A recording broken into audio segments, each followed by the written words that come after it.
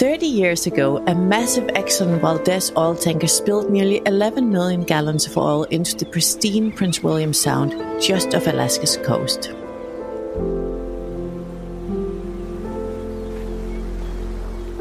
It was the worst oil spill in the history of the United States.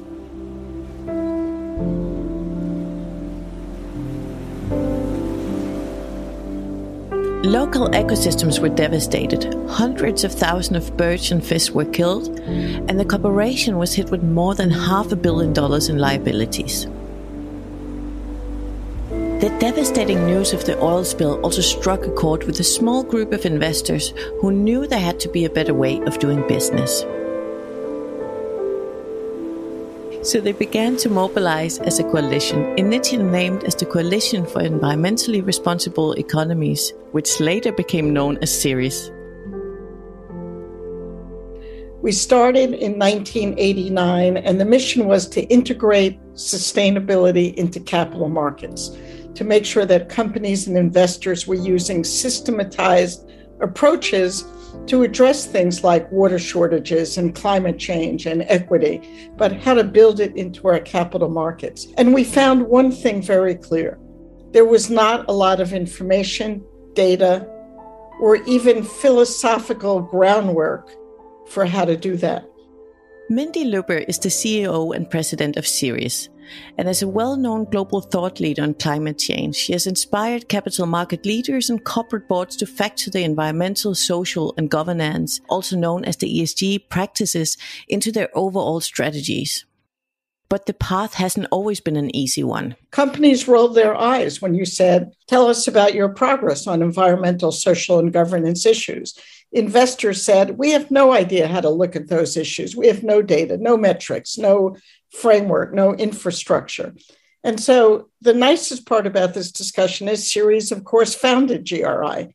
GRI was a project of Ceres. We built it, we designed it.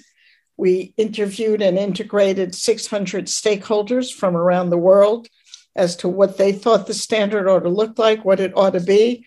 And we came up with this thing called the GRI, the Global Reporting Initiative, as a mechanism for allowing us to integrate sustainability into capital markets, to make sure that investors and companies had the data, had the information, had the mental muscle to look at the issues and to measure them and manage them. We are now in the decade of action, and here we'll talk with companies and experts from all over the world about how they're taking actions on the SDGs. To learn from each other about the challenges, opportunities, and solutions on the road towards 2030. From the GRI, this is The Rising Tide. Episode on SDG 13, Climate Action. Ceres was a much smaller organization back then, but as they mark the 30th anniversary since the groundbreaking investor response to the Exxon oil spill, the scene has evolved ever since. Now we have, 220 investors in our US and Canadian network. We've got 600 globally. We work with hundreds of companies. They all know they have to address sustainability because issues like water, like race, like equity, like climate, have a very real financial impact on the viability of a firm. We've got to understand these things better rather than waiting until they're too late. Right now, we're about 25% short of the amount of water we need to run a world economy in the next 5 years. What are we doing to get ready for that?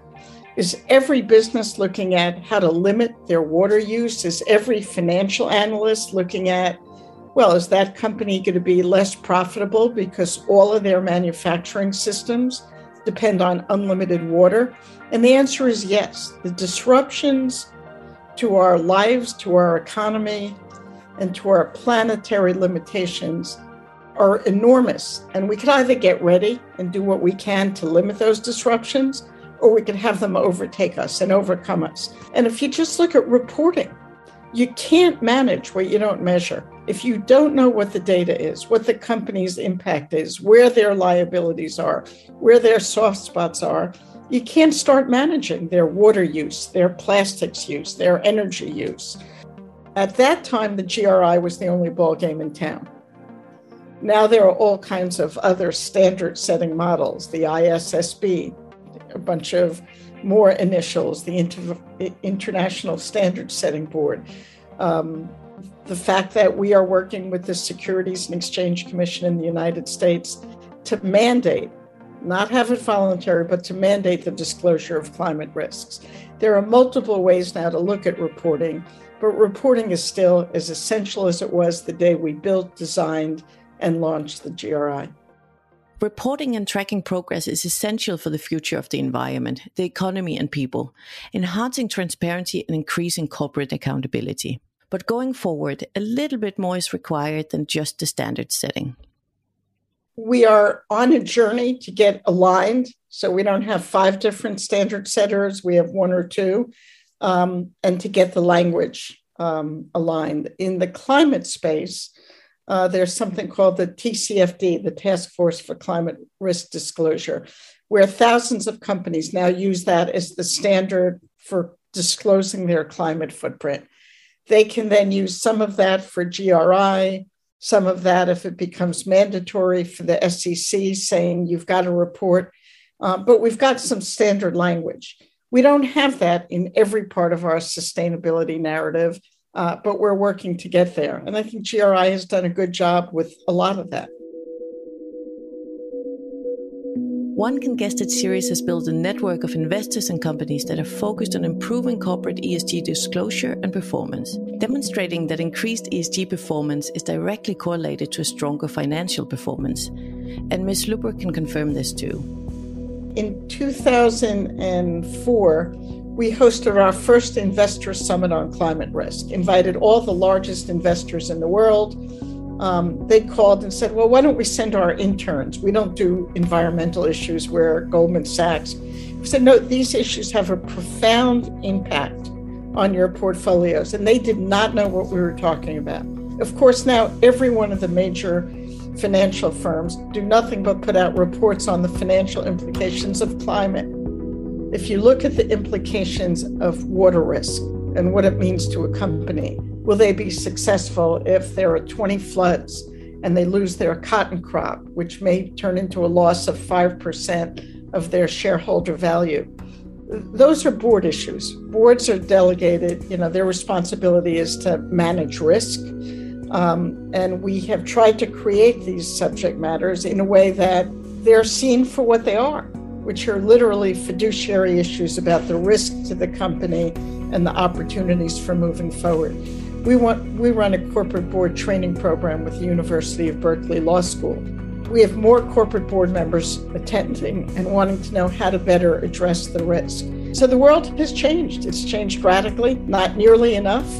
If there were enough, we wouldn't be worrying about the Sustainability Development Goals, but we are. But we need to build all the tools we possibly can to make sure the key capital market players understand what are the implications if, in fact, we deal with or we don't deal with the profoundly important issues amongst those in the Sustainable Development Goals. Ceres was born out of a crisis and had the confidence to say that consistent information was missing in order to address environmental risks. GRI's roots lie in Ceres too, for the organization was founded following public outcry over the oil spill. Decades of hard work on the part of GRI has shown that sustainability reporting frameworks and standards help shine light on the contribution to sustainable development, as well as identify risk and opportunities. Not only do they provide the tools necessary to measure corporate performance on the environmental, social, and governance issues, but to act on them too. This is doable. Tesla right now is worth more money than General Motors and Ford put together. I mean, that was a little upstart company. Nobody knew what they were, who they were, what they were doing. We had these gigantic auto companies. Now that little upstart is bigger than the gigantic auto companies because they had a vision, which was there is going to be a climate crisis. We don't want combustion engine vehicles using a lot of dirty gas and oil. Let's create an electric vehicle. And now electric vehicles you can't put enough of them on the market. We're seeing more and more examples of companies that are finding the opportunities and getting ahead of their competition And so it's not only risk that's driving the company changes, it's opportunity as well. So every company needs to be looking at their overall impact on society, the economy, and creating goals and doing strategic planning around how the issues focused on in the sustainability development goals of the United Nations impacts their company. In the meantime, large companies need to set short, medium, and long-term goals that are transparent, that are shared with investors and consumers, and that are part of what the company is doing publicly. This strategic planning that Mindy talks about is becoming the standard practice for large companies. An example of this is the ENEL Group, the Italian energy company, which has stepped up its investments for a sustainable approach. So when we speak about sustainability, normally we consider four main elements. First of all, the so-called weak signals. So through the sustainability, we want to identify what is weak today, but could be material in the next years. And if you manage today something, it's possible that in the next future will not become material in a negative way. This is Guilia Guenuardi, ENEL Group's Head of Planning and Sustainability and Human Rights Performance Management, the right person to talk about sustainability planning at the company. The second element is that we have to consider stakeholder needs. At the center of our sustainable business model, we have exactly people, and we have to identify correctly their needs. Because if we know very well their needs and if we know very well the local context where we operate, we can define correct target and we can work all together to create value. And value creation is exactly the third concept that I would underline to you, in the sense that value creation is fundamental. But now we work on shared value shared creation. So we want to create value and share this value with our stakeholder. The last element is related to the time horizon. When we speak about sustainability, normally we speak about long term, but it's not totally correct. Through sustainability, we add long term to short term and medium term. So it's important that when we speak about sustainability, we consider short term, medium term, and long term. They have gone an extra mile to help create a sustainable business model with a truly systemic approach. So we have sustainability inside our strategy. We have a specific sustainability plan that details all the targets that we have in terms of sustainability, but especially we have a sustainable business model that is linked to our remuneration plan that considers inside specific sustainability target, and it's also linked to financial instruments. So we have the same target in the different part of our processes. We have the same target in the strategy, in the sustainability plan, in our remuneration plan, and in our financial instrument. So we are totally aligned with the purpose that we have to improve in sustainable progress. And putting sustainability front and center requires, as Mindy just described before, the reporting standards, aligned language, and corporate governance. If you report correctly, if you collect correctly all the information, you can create the baseline of your work, and you can define specific targets that allow you to really progress in terms of sustainability. This is the reason why the name of my unit is not sustainability reporting, but is focused on sustainability planning and performance management, because sustainability reporting is the starting point and the output of this kind of work. If you haven't a correct sustainability reporting, it's impossible that you have a baseline. But if you don't communicate correctly through your sustainability reporting, it's absolutely impossible that you guarantee transparency to your stakeholder and to create trust with your stakeholder. So we consider our sustainability report in a rigorous way, and in a serious way. So we have created a strong and robust system because we want to represent the data in the correct way. And I think that the GRI helped us so much in this kind of thing. Also, and this is the last part that I think that it's really important. GRI for the first time regulated the so-called materiality matrix. It's absolutely true that the materiality matrix in GRI, in the first version of GRI, was related only for the sustainability reporting. But the concept of materiality matrix introduced and defined in the GRI is absolutely fundamental element to all the process for the sustainability. And we can consider the materiality matrix in ENEL also. We consider materiality matrix as the navigator for all the information that we have in order to create trust and to give to our stakeholder exactly the idea that all the needs that they have are taken into consideration in a proper way. A key concept mentioned by Guilia refers to material topics, which account for the most significant impacts on the economy, environment, and people, including human rights.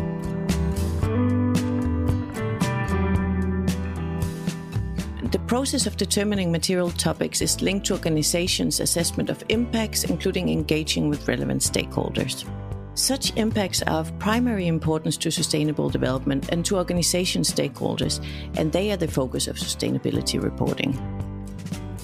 Consider that many years ago, many people decided to define the Esperanto, the single language for all the world. And after some years, they realized that it's impossible to create an Esperanto.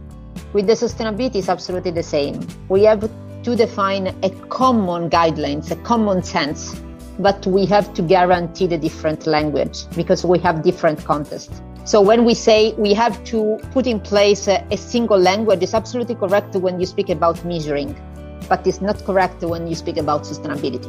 Sustainability, you have to create a common sense, but not the same language.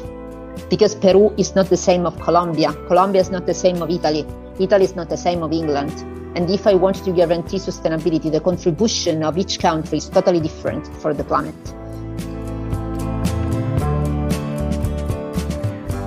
The Rising Tide podcast is co-produced by the GRI and Naranja Media. We want to thank Mindy Lubber and Guilia Guenuardi for sharing their time and expertise. We also want to thank the Swedish government for making this podcast series possible.